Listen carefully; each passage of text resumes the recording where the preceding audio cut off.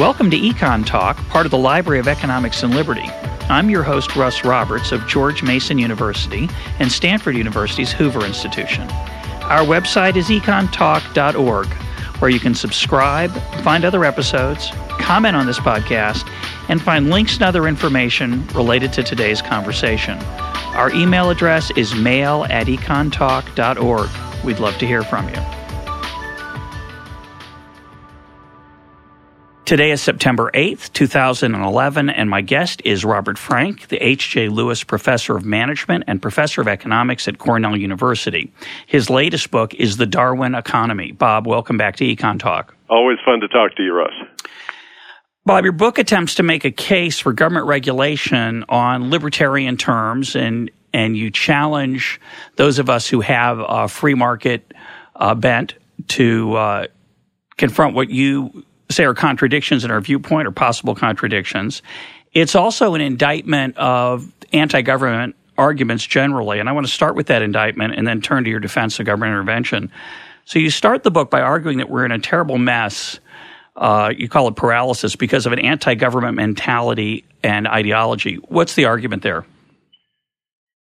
You know, we've been hearing, I think it accelerated when Ronald Reagan came onto the national stage, but the last several decades, at least, have seen a crescendo of anti-government rhetoric that if we could just get government out of the way, everything would be fine. Government's the source of the problem. Grover Norquist's famous quote, "I don't want to eliminate government, I just want to shrink it to the point where I could haul it into my bathroom and drown it in the bathtub." I think there is a general skepticism of government, and so I think when there are circumstances in which government is really the only actor poised to take effective action against a problem, we're not able to move quickly. We're not able to move at all oftentimes. Yeah, I think it's true that certainly since the 80s there's been a rise in philosophical defenses of free markets, and you can attribute that to cultural phenomena and the work of Milton Friedman, F.A. Hayek, and certainly in the last couple of years, Hayek has been on the rise.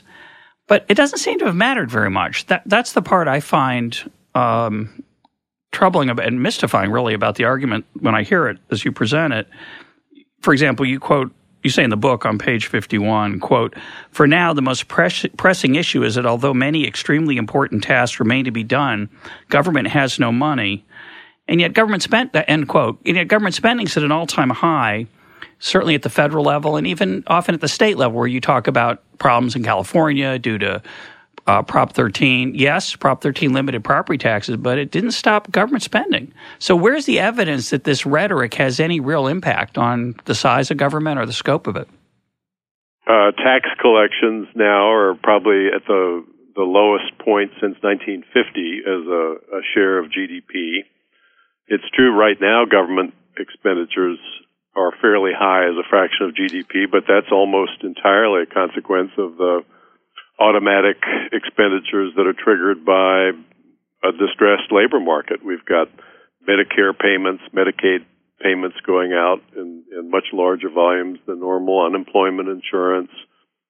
The high expenditure levels now are not a consequence of a rising share of GDP going to government. They're really a temporary aberration that reflects the depth of the current downturn. Well, there are some automatic stabilizers, but that $820 billion of stimulus wasn't part of that. We're spending $3.6 or $7 trillion this year, some of that due to the recession. But certainly, let's go back to pre-recession, 2005, 2006. Again, to take the state level, state of California spending was dramatically high. Federal government dramatically high. It was historically in the ballpark. It was toward the high end of peacetime proportion of GDP before the recession lowered that denominator. I'm going to argue, and I get your take on this, I'm going to argue government does too much. It's not that it's hasn't shrunk, and that anti-government mentality's had, in my mind, and again, we could debate it, I guess, virtually zero impact on the real world. It's restrained some stuff, but I don't see any impact that free market ideology has had much of an effect on the big picture. Instead, government's expanded to do a bunch of stuff it doesn't do very well. Well, if you look internationally, though, Russ, I think we're really at the low end of the scale in terms of the share of economic activity that's accounted for by government. That's true. The national health sector is very large in the U.S. It's mostly private. In most countries, it's public, so that's part of the difference. But if you look just at the growth in government spending, here it's been actually quite modest compared to international standards, and I think that's got to, in the end, be a reflection of the kind of anti-government sentiment we're talking about. The question is that a good thing or a bad thing? I gather you think it's a good thing that government expenditures have grown more slowly here than they have elsewhere. People here are generally not happy with their government. We're quite suspicious of our government. I think the ranking of the U.S. on the Transparency International's scale of perceptions of corruption in government, we rank 21st on that scale among nations. The nations at the top of that scale are there every year. There are lots of countries where people really think their government's doing a good job, and they're typically the kind of countries that somebody would think about moving to if somebody stuck a gun to their head and said, well, you can't live here anymore, you got to choose another place. Those countries would be at the top of almost anyone's list as a place to move to. The countries at the bottom of the Transparency International list, those are countries that you wouldn't want to move to, I wouldn't want to move to. Haiti, Afghanistan, Somalia, the Zimbabwe. Sudan. The countries that have weak, ineffective governments, those aren't places anybody would want to move to. No, that's true. And as you point out in the book, there's a correlation issue. You don't know which way causation runs. It obviously runs in both directions. Ways, for sure. But I think, the international comparison is an interesting one. I certainly accept the point, and I think it's true that we have a different culture, American culture. The average American views government differently than in many other places. And that is part of the reason we have a smaller government. We've historically had a different political system, which was part of the reason. It's interesting to think about why that is, too. I've often wondered why we're so different from Europe and the rest of the developed world on that particular dimension. And my guess is that it's two things. One, the people who came here to start the U.S. were people who were running away from government, Absolutely. who had a perception that government was a tyrannical force in their lives. Which it was. Yeah. They wanted to get away from that. Yeah. And more important than that, I don't think that lasts 200 years. No, it's hard to, yeah. More important than that, I think you see government acting when people bump up against each other and cause problems for each other. That's really the source of most demands for government intervention in almost every sphere. And here we had the Western frontier for most of our history. When people bumped up against each other and started getting in each other's way, it was easy enough just to move west and escape the problem that way. We've run out of options to do that, so I think now we're going to have to come more face to face with the question of what to do when your behavior hurts me or my behavior hurts you. We used to just run away from that. Now we have to deal with it. Interesting argument. I think the 200-year-ago problem that you mentioned, that hypothesis that it was the founding fathers' intellectual heritage, of course, they put in place a set of constraints on government as a result of that feeling, and they did last a very long time. Those started to unravel in the first part of the 20th century, and they've steadily unraveled. We've moved away very much from their vision of what the proper role for government is. And I think that is part of the reason we're more like Europe. You do want to add in state and local spending, of course.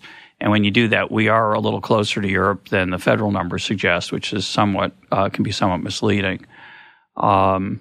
I also would challenge your argument about the bumping up against each other. That's what that's what we teach our students, right? We teach our students that the demand for government comes from public goods and externalities. And of course, we're going to get into externalities in a little bit because that's a big theme of your book. But that's not what I see government doing. That's part of my claim that government's too big and got away from its core competencies. A lot of what government does isn't to keep us from hurting each other. It's to hurt one of us at the expense to benefit somebody else. And it's that cronyism part of government that a lot of us who are anti-government, as you describe it in the book, that's what motivates us. I assume you'd agree with us on that. I'm with you on that, and the question is, what do you do about that? I think there are countries where that doesn't seem to be the perception. I'm sure there's some rent-seeking that goes on everywhere. I'm not that naive. Yeah, of course. But, there are countries where I think the perception is that the government, civil servants are there, they're competent, they're doing their best to provide high-quality public goods at a fair price for society. There's not this deep skepticism that seems to exist of government here, and I think you just have to see that as the fruits of a very long-standing effort to build a good government, to weed out corruption, to structure institutions in a way that provides checks against abuse in government. And here we've not really embraced that task. We've sort of taken a negative view toward government. Smart people, ambitious people often don't want to serve in the government because it's not a post in life that's entitled to much respect in our society. That's different in many other countries. So I think that's true. Yeah, you have to ask yourself, do you want to have a government? Yes or no? There's no society on earth that doesn't have one. If you didn't have one, you'd be invaded and pay taxes to somebody else's government. So that's not an issue. And if you're going to have a government, you want to have a good government.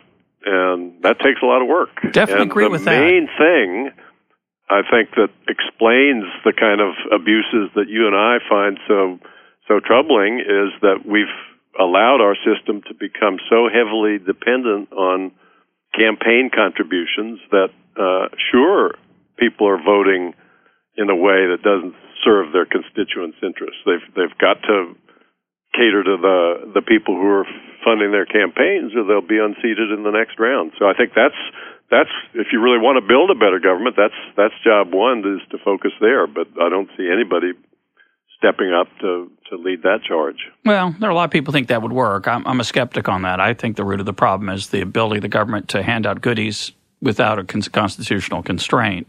So the current system is awash in money. We agree on that. The question is why, and would a constraint on – and well, the why is obvious. It's awash in money because people are trying to steer the system toward themselves or toward their ideology. It's not literal, always so pecuniary. But the question is, what can you do about it that would be effective? And the question is, if you have a government that's going to spend $3.7 trillion and you tell people that they can't contribute to it, would there still be the influence that you and I don't like? And a lot of it, of course, is not monetary. It's subtler and stranger things. The role of the Fed, for example, in awarding large sums of money to large financial institutions through its policies and behavior. I don't think Ben Bernanke's not running for office. Campaign contributions don't have anything to do with it. It's a subtler form of influence and lobbying that's destructive. Well, we agree, though. I hope that it ought to be a project we could each get behind, that project of building a more honest and effective government. Yeah, we can agree on that. And I think we may come back to that. So I think that's a huge part of what distinguishes where we think government can be effective. I think you're a little more optimistic than I am, but let's and I'd rather see government get better at what it does well rather than expand what it does. And maybe we'll have a chance to get into that. So let's talk about some of the big pictures in the book, big issues beside this issue of ideology and mentality. Now, the title of the book is The Darwin Economy, and you have some provocative things to say about Darwin. Why is Darwin relevant? Talk about what you see as the insight Darwin had into competition that's relevant for economics. Yeah, I start with a prediction that I won't live to see whether it comes true or not. I predict that if we were to poll professional economists a century from now about who was the intellectual founder of the discipline, I say we'd get a majority responding by naming Charles Darwin, not Adam Smith. Smith, of course, would be the name out of 99% of economists' mouths if you ask the same question today. My claim behind that prediction is that in time, not next year, not a decade from now probably, but in time we'll recognize that Darwin's vision of the competitive process was just a lot more accurate and descriptive than Smith's was. I say Smith's, I really mean Smith's modern disciples. Neoclassical economics. Of the economy. I think Smith was amazed that when you turn selfish people loose and let them seek their own interests, you often get good results for society as a whole from that process. I don't think anybody had quite captured the logic of that narrative anywhere near as clearly as Smith had before he wrote. So it's a hugely important contribution. Smith, however, didn't say you always got good results. He was quite circumspect about the claim. He said he seemed amazed that you often did. His reservations about markets, though, I think mapped very closely onto the kind of reservations you still see from pundits on the left. Markets would be great, I think he would have argued, if they were truly competitive. However, there were, he wrote, actors with lots of market power. Whenever they got together, their conversations would inevitably turn to conspiracies to defraud or bilk their workers and customers, and so you needed to have government to rein them in against the exploitation of people with their market power. Well, he was particularly interested in reining in their ability to use the government, which is where I think the left and I part company, right? Yeah, all right. So that's a fair point. I'll certainly grant you that he wasn't exactly on the same page with today's left. But he certainly he understood that they were as self-interested and grasping as anybody. Of course. And and the question is, what's the best way to protect people from that? And I think you need to add that it was not Smith's vision of mankind that they were selfish and grasping. Absolutely not. Exclusively. You've read The Theory of Moral Sentiments. Yep. So have I. Not too many economists go back and read that these days. It's my favorite book of his. Smith knows or knew full well that the economy would grind to a halt if people didn't have some moral fiber behind what they were doing out there in the marketplace. Absolutely. Okay, and they care about altruism and charity and helping others and being respected by their neighbor and all kinds of all things. Those things besides just money. Yeah, you go back and read Smith. It's amazing how well his insights all across the spectrum have held up. Where I think he missed, or at any rate his modern disciples have missed a key feature of competition, was he saw clearly in a way that I don't think others do yet that competition favors individual actors. That's what it does.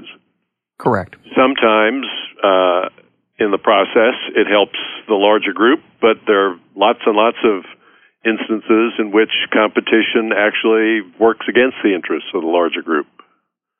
So a familiar example from the Darwinian domain is the kinds of traits that evolve to help individual animals do battle with one another for resources that are important. So think about polygynous mating species, the vertebrates for the most part. The males take more than one mate if they can.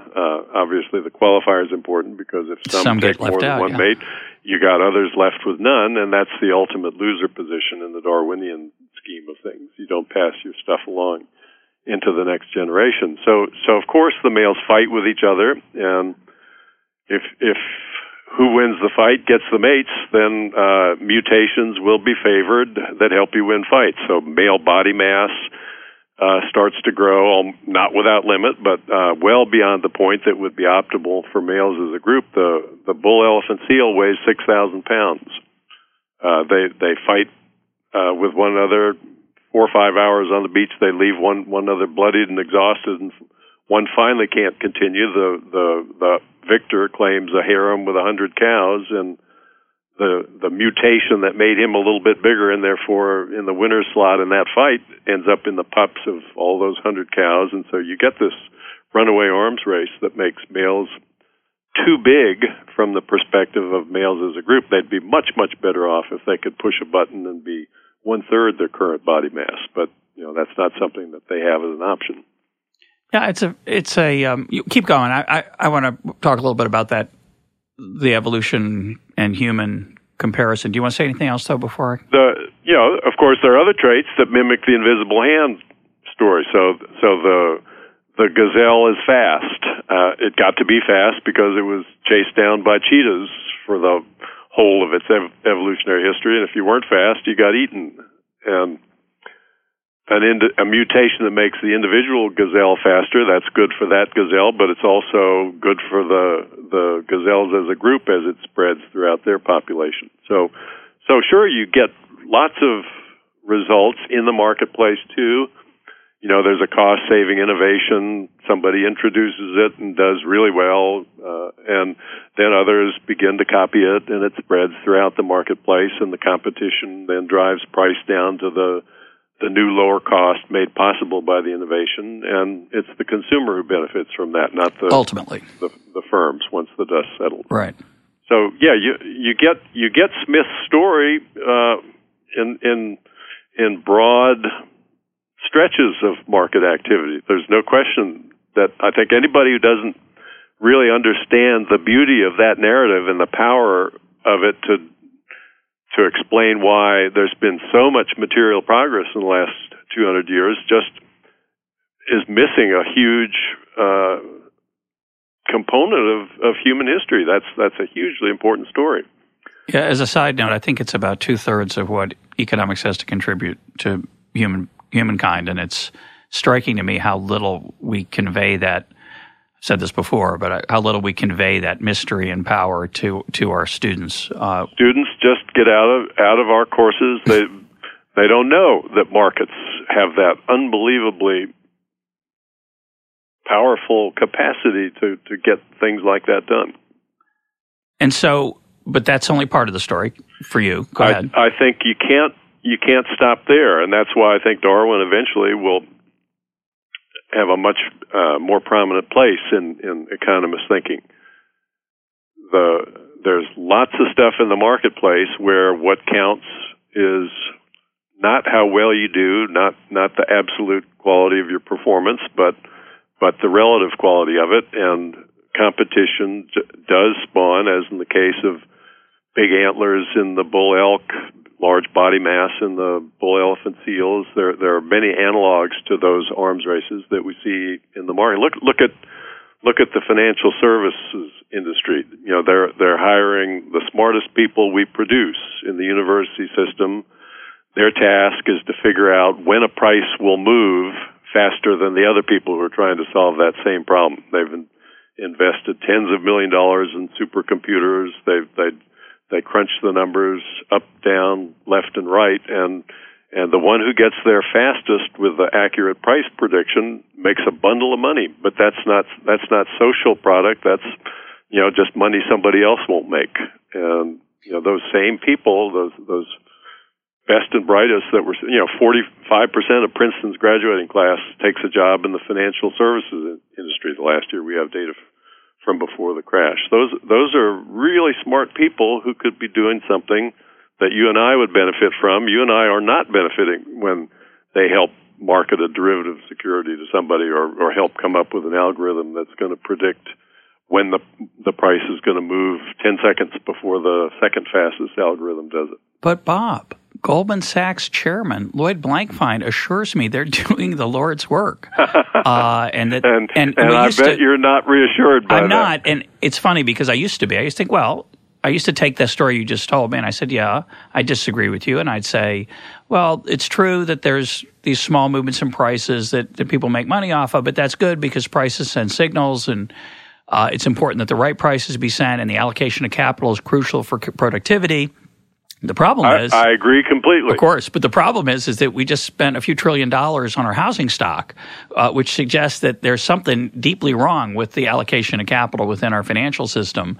It could just be a mistake. Some people defend it that way. No, it's not a mistake at all. I don't think so. I mean, we talked about the influence of money in the political system. No, the banking industry got deregulated. That was in large part, I think, because of ties that politicians had to people in the banking industry. The banking industry got an incredibly high rate of return on the donations it made to the congressmen and senators who acquiesced in the deregulation of the banking industry. But once you started making credit available on the terms they were, then I think the Darwinian account gives you a very tidy narrative of how events unfolded. The theoretical apparatus that Alan Greenspan brought to bear to think about that same collection of activities left him high and dry. He was flabbergasted. He testified in yes, he did. 2008 that he was shocked that people had behaved the way they did and been so irresponsible. He wouldn't have been shocked at all if he'd followed the literature about how individual and group interests just don't coincide in situations like that. Well, I have to give a different interpretation of Greenspan's testimony. I paid close attention to that because it was a rare moment when someone said I was flabbergasted or confused or wrong. He said at the end of that testimony, I have to re-examine my beliefs. And he is portrayed, as you've portrayed him, he universally almost portrayed as a free market ideologue who refused to regulate when these excesses occurred. The problem with that interpretation is that he wasn't much of a free market ideologue when it came to bail out banks. He was a cheerleader. So I don't view him as much of a free marketer. He used free market rhetoric often, yes, to justify, say, not regulating the derivatives market. He said, oh, no, those markets have to leave them alone. And yet when large creditors found that they weren't going to collect their money, he bailed out those creditors. He supported the Mexican bailout, which was a bailout of American banks and others. He supported the long-term capital management. It wasn't a bailout by the government, but the orchestration of the rescue of people who had lent money to long-term capital management foolishly. He socialized the losses, and you're right about each of those points. The deregulation that people point to, there was some deregulation, but the government's hand was still involved in that market, and where we agree is the political influence of those institutions. Of course, there's a different story. The different story, which I don't agree with, but the different story is that they're crucial, that that we had no choice. We were standing on the edge of a precipice. If we had let Mexico fail or long-term capital management, there would have been this horrible ripple effect. So, those people, they don't, no one stands up in front of Congress. Here's what they never testify. They never say, well, yeah, I supported all those policies because I was getting a good deal from the people who kept me in power. That you never hear. They always say, I had to do it to save the country, I had to protect, the credit markets from spiking, blah, blah, blah. But to me, it's a nasty story. But look at the dynamic that was underway in the housing bubble. That's where I think the Darwinian perspective shines relative to the Smith's modern disciples' view of what was going on in that same market. So, how old was I when I bought my first house? I was in my late 20s. I remember at the time I had to come up with 25% of the purchase price before I could buy that house. I remember my first house too. Same deal. It meant saving and doing without, and we did it. And buying a smaller house than you'd prefer if you'd had your druthers. That's right. We skimped, but we did it. We were never in any danger of not being able to meet our mortgage payments. Fortunately, I was steadily employed throughout that time. But if we hadn't been able to pay our mortgage, it wouldn't have been a calamity for the bank because the bank would have taken possession of the house. They could have sold it for more than I owed on it. And there would have been nobody would have been panicking or running for the exits as a result of any of that. And the reason for that was that the regulations required strict vetting of the mortgage applications. They required large down payments. There was stability in that system. Once you lifted those restraints, you can make more money in a rising market by lending more money out. I mean, it's just the standard leverage argument. And so banks saw that they could bundle these securities and sell them. They could move a lot more credit if they would relax the standards. So you think about the homeowner who's trying to decide what to do, and here's where I think the Darwinian insight comes in full bore.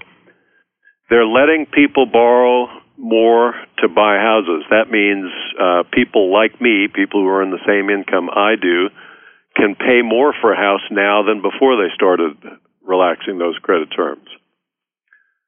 How does that affect me? Well, you could say, and it has been said, well, I should borrow prudently and not be affected by any of that. But I think that's where I think the social dimension of our existence is so crucial, and it's the one that the invisible hand account doesn't take fully into the picture. So if I'm a parent, I had two small kids when I bought my first house. My main concern was that they go to a good school, and what's true in every city, everywhere in the world, is that the good schools are in the more expensive neighborhoods. There may be an exception you can find somewhere to that, but that, as a general rule, that's the way the world works. There's some variance, but on average it's true. That's true in France, where the expenditure per pupil is exactly the same, no matter what the real estate prices are across areas, and the kids are on the same page of the same curriculum all year long. Still, the schools in the good neighborhoods are better, if only because the kids who go to them are advantaged. It's a better learning environment. So every parent wants that. If you're in the middle of the income distribution, say, you're as a parent, you're going to at least have the goal of sending your kid to an average quality school. We'd think ill of you if you didn't have at least that ambition. Probably you want to do better than average. But if you want to just meet the standard, you've got to buy a house that is in the middle of the price distribution for your area. Others like you are spending more because the banks are letting them spend more. So what's your choice? You can either borrow more than would be comfortable for you to borrow and match that spending and hold your spot in the 50th percentile. Or you can say, no, I'm not. I'm going to be prudent. And in that case, it's your kids who'll go to the schools that have reading and math scores in the 20th percentile, that have metal detectors out front. We're not going to look down on a parent who says, well, I'm going to borrow, I'm going to get the house in the better school district. We'll worry later what to do if we don't have enough savings for retirement. If we're not able to meet the mortgage, we'll get a second job and make ends meet somehow. That's the way the housing bubble unfolded. Wasn't people just with visions of sugar plums dancing in front of them, vaulted ceilings and granite countertops. It was people trying to keep up with what others were spending so they wouldn't fall behind in terms of where their kids went to school. That's part of it. I that was the account offered by the Two Income Trap book that was out about 7 or 8 years ago. Where did the second salary go? Elizabeth Warren and Amelia Warren Tyaga, the authors, wanted to know. How come our parents could make ends meet on one salary back in the 50s and 60s? Now parents are in over their heads with two salaries, and they pointed out that the extra salary went into a bidding war for the houses in the better school districts. It's part of it. So I think what's missing from that story is why banks were willing to lower those down payment claims from 20% to 10 to 3, and that initially started, not the end, but that initially started with a government initiative in the 90s to encourage homeownership and liberating Fannie and Freddie from the requirements that they only lend to safe people with 20% down. Those were factors that mattered too. And so that led to a flood of financing that wouldn't have occurred in a Smithian world. Now, it's true that as the prices started to rise, the private sector, without Fannie and Freddie's help, did their contribution with the subprime part of it. So I certainly agree with that part. Well, but it wasn't just subprime. That's right. That's my point. Same thing in the expensive housing market. No, I think the right makes the mistake in blaming the subprime problem on Fannie and Freddie. The subprime problem was overwhelmingly the investment banks funding it. Although Fannie and Freddie bought a rather significant portion of their paper, but you can always say, well, somebody else would have bought it. It was so attractive at the time that their purchasing of 20 and 30 and sometimes more of the mortgage-backed securities is irrelevant because other investment banks would have bid for that. But I don't know. Anyway, I want to take your point about the bidding up of housing prices and the school issue, because you use an example in the book, which is a very clean example of how a Smithian like myself looks at the world, and then you make the case that I'm missing something. So I want to take that and let's talk about it. The example you use is whether firms offer the right amount of safety and the trade-off between safety and compensation. So talk about that example, and then you can tie it back into the housing, because that's the way you tell it in the book. Yeah, here's where I think both the left and the right in the most popular narratives they spin nowadays miss the essential forces that are going on in these decisions. So the left will say we need to regulate safety because powerful employers would otherwise force their workers to work under unconscionably dangerous conditions. That's an argument that I think clearly fails what I call the no cash on the table test. Safety is a cost-benefit question. A lot of people object to that way of thinking about it, but there's no way to think intelligently about safety investments if you don't weigh costs and benefits. If you talk to somebody who says we shouldn't be talking about safety decisions in cost-benefit terms, here are two questions I would suggest you ask. Did you get your brakes checked on the way to work this morning? Most people will say no, but a tiny handful will say, yeah, I did. Second question, do you plan to get them checked again tomorrow? No rational person would say yes to both of those questions. You check your brakes once a year or whatever the standard is that you adopt, because it's just too expensive to check them every day or twice a day. You weigh costs, you weigh benefits, you make accommodations just because safety isn't the only thing you care about. You get risks down to a prudent level, and then you spend the money you save by not focusing all your effort on getting them down further on other things that you value more. And that's wise. I mean, no one disputes that's absolutely proper. Yeah. That's the only accommodation a person could make to that kind of problem.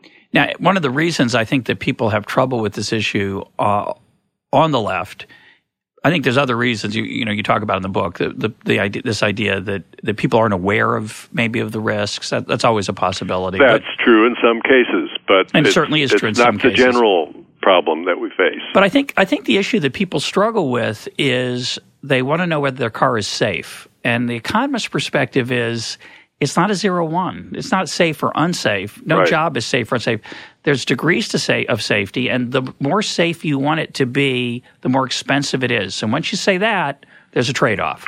And that's, I think, so people would say, I want a safe job. No job should be unsafe. But, of course, the only safe job is the one you don't go to. So many on the left, I think, don't understand that point, and they want to regulate safety because they think if you don't regulate it, the employer's going to take advantage of the worker. Because agreed. They want to make more money by not spending. Is a very powerful rejoinder to that claim by people on the left. So what would Smith say to that? Well, look, safety devices in the workplace cost money. If you value one at, let's say, $100 a week, the guard on the saw blade that's going to keep you from getting your hand cut off when you're working in this factory, you'd pay $100 a week to have the protection it offers you. It's worth that much to you. The cost of putting one on there, let's say it's $50 a week.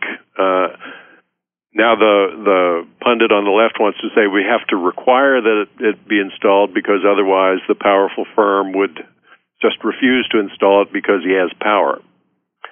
What that claim completely elides is the obvious objection that, well, look, the employer wouldn't want to have that saw without a blade guard because he could pay you $100 a week less if he put one on. That's the value you assign to it.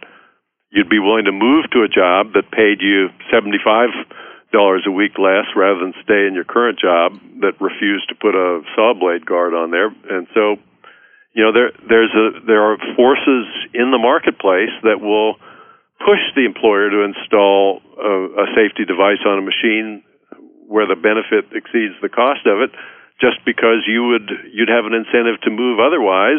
If there's no place you could move to, he'd still want to do it because he could cut your salary, and you'd agree rather than continue working with the condition that didn't suit you.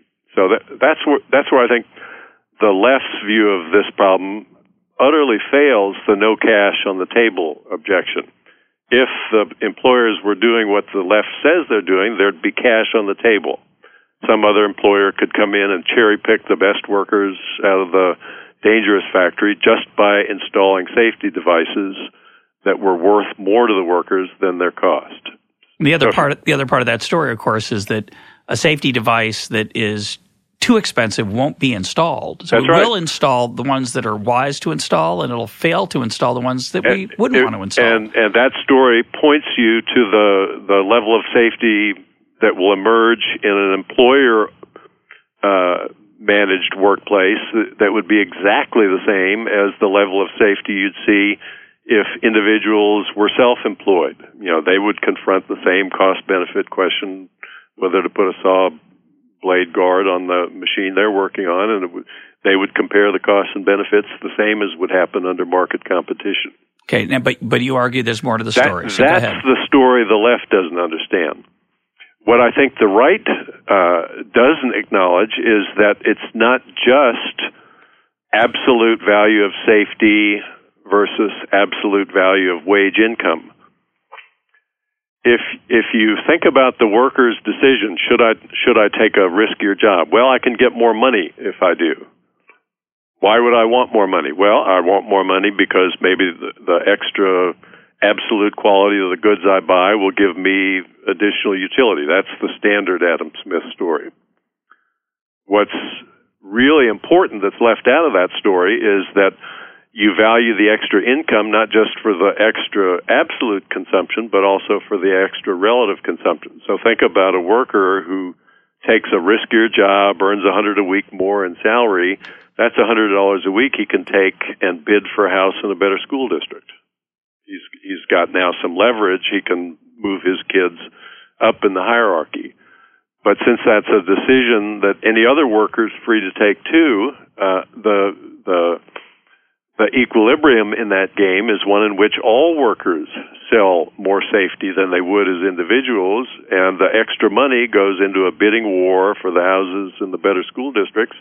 And when the dust settles, the only thing they've managed to achieve by doing that is to bid up the prices of the houses in the better school districts. And they're stuck with less safety than And they've got less safety than they would have chosen if they'd been on a desert island making that decision in isolation. So the fact that they might want to endorse safety regulation, they know things would be better if we were all working under safer conditions, so we're going to regulate. That's the only way we can get there. It's like Tom Schelling's example of the hockey players who when they have the right to skate without a helmet, they always skate bareheaded, and yet he noted they would always vote unanimously in a secret ballot for a rule requiring helmets. And his explanation was exactly parallel. He said that when you're free to take your helmet off, you get a competitive edge by doing that. The other side's got a match because they don't want to lose a competitive edge, and the equilibrium is everybody skating without a helmet, everybody facing more risk. The only way you solve that problem, he noted, was to have a rule. You can't just post a sign in the locker room saying, caution, skating without a helmet could injure you. They know that. So it's the fact that the competitive edge trumps that worry about safety. Well, I'm going to disagree with Schelling, and then I want to come back and disagree with you about the safety and the worker. This will be good. I hope. We'll see how it goes. I think there's two ways to get to the helmet law. And by the way, the helmet law is, as you said, it's a rule. It's not a law. Right. It's voluntarily imposed by the league. You're free to form a league of your own, which is harder to do for all kinds of reasons. And so I concede that point. But I think the deeper point is that there's a second way to get to that, which is culture. And Elinor Ostrom's work in The Tragedy of the Commons it shows different ways that culture and norms evolve to solve these problems of externalities, in her case, the tragedy of the commons.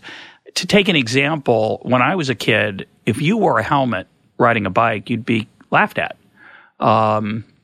This would be 1963, say, when I was 9 years old. If my parents, and similarly as probably mentioned on the program before, when we rode around on our cross-country trips, I lay down in the back window, in the flat part behind the back seat, and we used to fight as kids. My sister and I, before my brother was born, we used to fight over who would get the window seat, and that didn't mean sitting next to the window. It meant laying down in the back above the back seat, on the back shelf. And today, my parents thought nothing of that. Today, if you did that, you'd be viewed as a candidate for having your kids taken away from you by family services because you're abusive. So culture changes. So which was better? Which was better? The old days like that, or now when if your kid's not strapped in, they'll give you a ticket? Well, I don't need the ticket. My claim is there's two ways to get to a world where kids are safer, and there's two ways to get to a world where hockey players are safer, and there's two ways to get to a world where everybody wears a bike helmet. Every 9-year-old today wears a bike, almost every one of them. And it's not because there's a law. It's because the cultural norm has evolved that says if you don't do that, you're a bad parent. But having said that, I just mentioned that because I think it's important to say there are other ways to get to some of these, to solve these problems and market. And I completely agree. And sometimes doing it informally in that way is better. So I'm going to not always. I know. So I'm going to try to make the claim it's almost always, and I'll use your safety example as the worker housing story. So let's say I agree with you, and I certainly do agree with you, by the way, that some of my demand for higher income is not going to work out the way I think it will. And I'll even concede another point, which you make in the book, which you didn't make in our conversation, which is, sometimes you make more money, you take the harder job, you take the less safe job, and it lets you buy the bigger screen TV or the bigger house. And it's not just this fact that there's a zero-sum game for the good schools, there's a limited number of spots. It's the fact that, money doesn't always make you happy. So I agree with that point. And Adam Smith, of course, in the Theory of Moral Sentiments, preached that point. He didn't want the government to solve it. He wanted to encourage people to think more carefully about how happy they'd be if they traded away their leisure or their serenity for a harder job. Well, he also proposed taxes on various luxury items because he thought that if people consumed less of them, it wouldn't really be a very big sacrifice. That's correct. You could use the revenue for useful things. That's correct. So let's concede that point. We agree on that. Where we disagree, by the way, on that piece of the story is I think it's absurd and a horrible form of public policy that if you want a good school, you have to buy a house in the neighborhood of that school.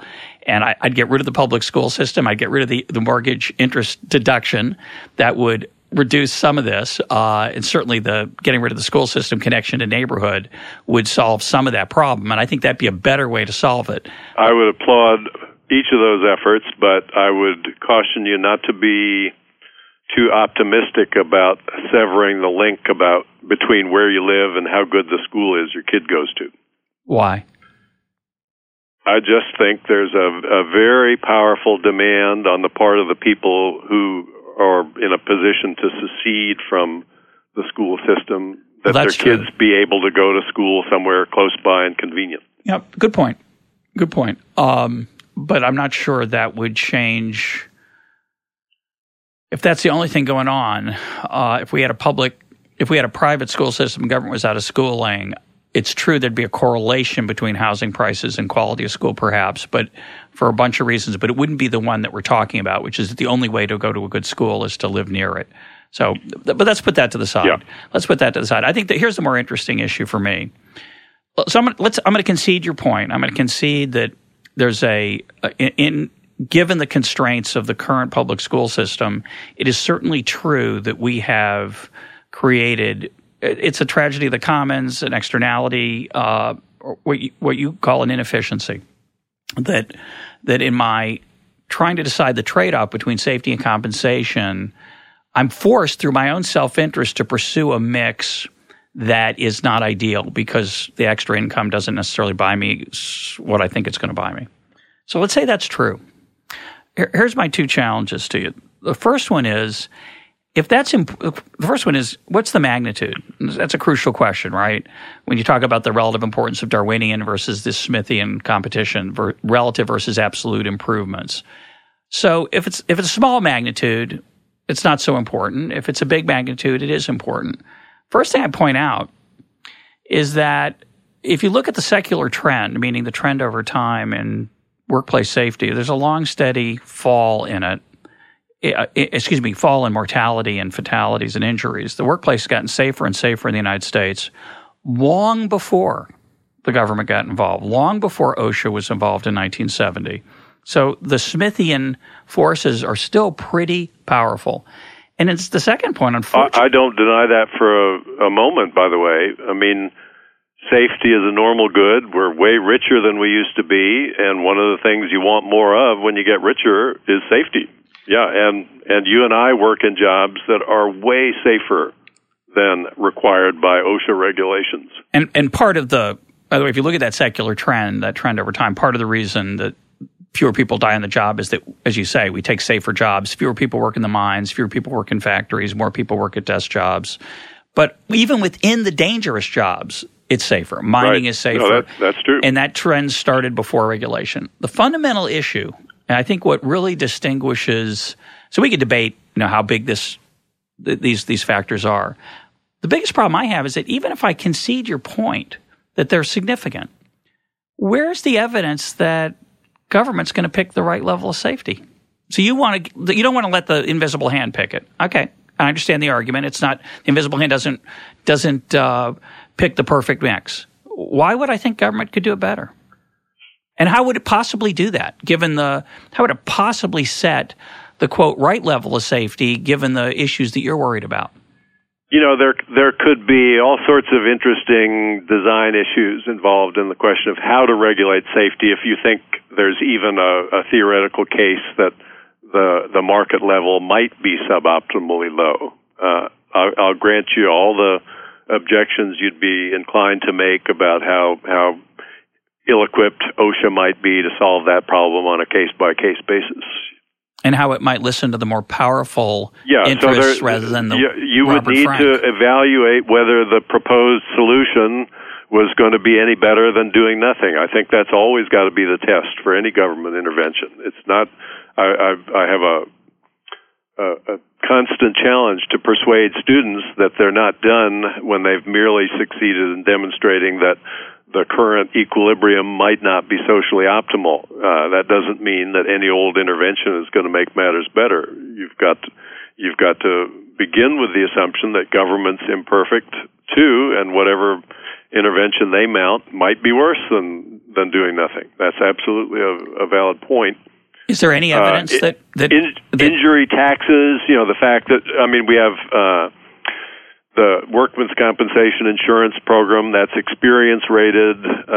There are sort of more flexible, price-based ways to stimulate the provision of additional safety that do not prescribe in command and control form and possibly run up against a lot of waste of that familiar sort. Yeah, that's all properly on the table for discussion. I'm just trying to achieve a much more modest objective, which is to say we need to have that discussion. And I think so many on the right say government has no right even to consider intervening in workplace safety decisions. It's very powerful rhetoric that the right has. Why should the government step between me and my employer? We're free individuals. Why can't we sign a contract where I agree to accept the work and whatever risks go with it freely of my own accord? If the employer agrees and I agree, who else is affected by that?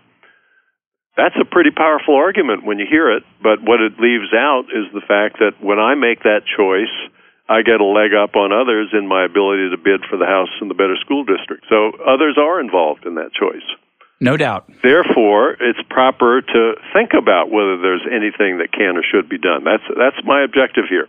I don't want to say this particular intervention necessarily makes matters better. Maybe it doesn't.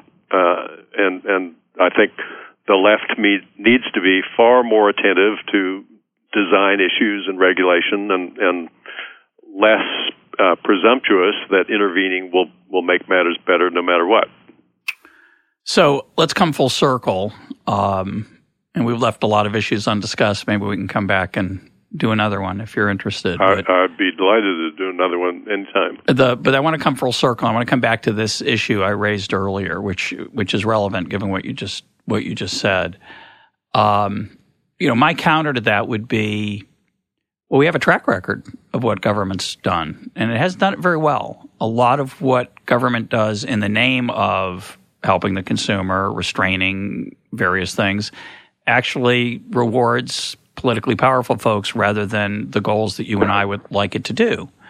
And so my challenge to the left and to you on this issue, and I would add in a related issue of government spending generally, is I think the biggest challenge is if you're going to make the case that government should have a broader role, you've got to convince me that it can do it more effectively.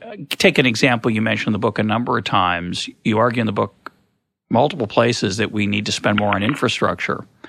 But government spending on infrastructure has been rising for the last 25 years, and that's before the stimulus spending and whatever the president proposes tonight. We're recording this on Thursday, September 8th. The president's going to make a speech tonight, and I think he's going to propose some infrastructure spending.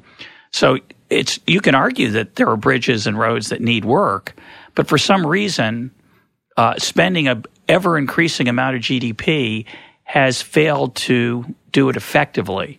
And I think the challenge is, how do you get government to spend its money wisely?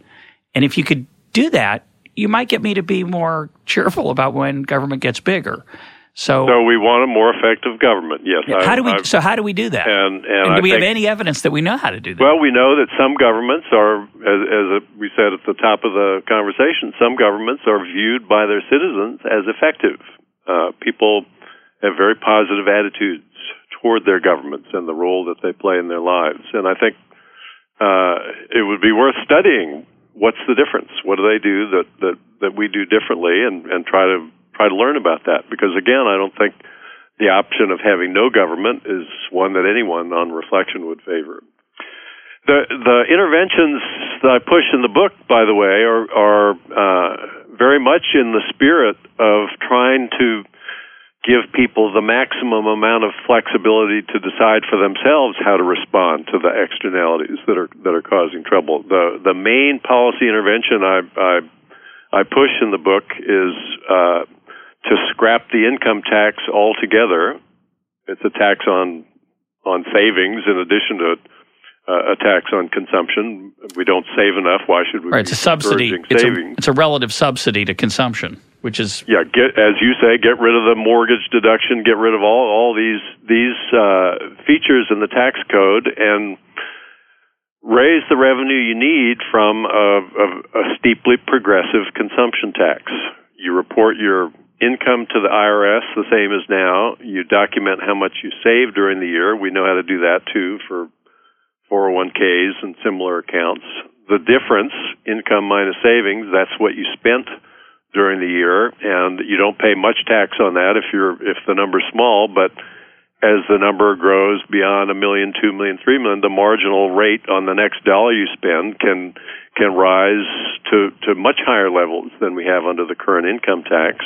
And that indirectly would be a push toward greater safety. You would have less spending on mansions by the people at the top. If they had a steep marginal tax rate on extra consumption, it would be more attractive to put the $2 million you would have spent on a new wing for your mansion, put half of that into your savings account tax-free, and build a smaller addition to your mansion. And if you and others did the same thing, then when the dust settled, you'd discover you weren't any less happy than if you'd all built the bigger wing, because it was the social context that made the bigger wing seem necessary in the first place. You wouldn't have to spend $10 million on your kids' coming of age party if you were a billionaire. $9 million would be good enough, or $2 million even. And the kids wouldn't be any less happy. The standard would just shift accordingly. So that's a tax change that I think people on the right ought to be in favor of that. In fact, I wrote an article about it about 15 years ago, and by return mail almost, when it was published, I got a nice warm letter from Milton Friedman. And Milton said, look, I don't agree with you that the government should be raising more revenue right now. And this was back when the budgets were edging into surplus. So yeah, it was not the same circumstance we're in now. But he did say that if the government needed more revenue, the tax I proposed would be the ideal way to raise it. And then he enclosed in his envelope with the letter a reprint of his article from the 1943 volume of the American Economic Review, where he had proposed an expenditure tax as the best way to pay for the World War II effort. So I think there's some common ground here. You want to use the price system to solve problems when you can, not detailed, prescriptive, bureaucratic regulation. I think the right has a rich set of insights along those lines that the left can learn from. But the right needs to learn, too, that individual interest expressed in unfettered markets doesn't always produce outcomes that are best from the perspective of the group. And that's the Darwinian understanding of competition that I think is currently lacking in our view of things. Well, again, I think I'd concede your point that sometimes we choose things that aren't good for us as a group, but the question is whether we can improve on them. Right. And I would certainly prefer a consumption tax that replaced the income tax rather than augmented it. I think our disagreement would be on the steepness of the progressivity and the size of the rates, right? Because I think we probably would disagree on how much revenue should be raised. But I think the underlying point we overwhelmingly agree on is setting prices to letting people steer themselves rather than that bureaucratic top-down approach. Right. And I think what economists can do effectively as technocrats, which is very limited, but I think the part we can do effectively is to offer to the political process those schemes and possible ways of solving problems that maybe people haven't thought of, using prices in effective ways. The problem is the political system's not always so interested in that. The SO2 sulfur dioxide tradable permits is a rare moment where the political marketplace when we have broken through, remember 30 years ago when that was first proposed, they were saying, the economists are saying we should let rich firms pollute to their heart's content by buying permits. The bizarre model of firm behavior implicit in that remark. I mean, the firms want to pollute. That's why they're doing it. Yeah. We made some broke progress. Through on that. We made some progress. It was a huge success story. Congestion pricing, when we've tried that, it's been a huge success story. So I think that's the margin we want to try to join hands and work on. Sounds good. My guest today has been Robert Frank. Bob, thanks for being part of Econ Talk. Always fun to talk with you, Russ.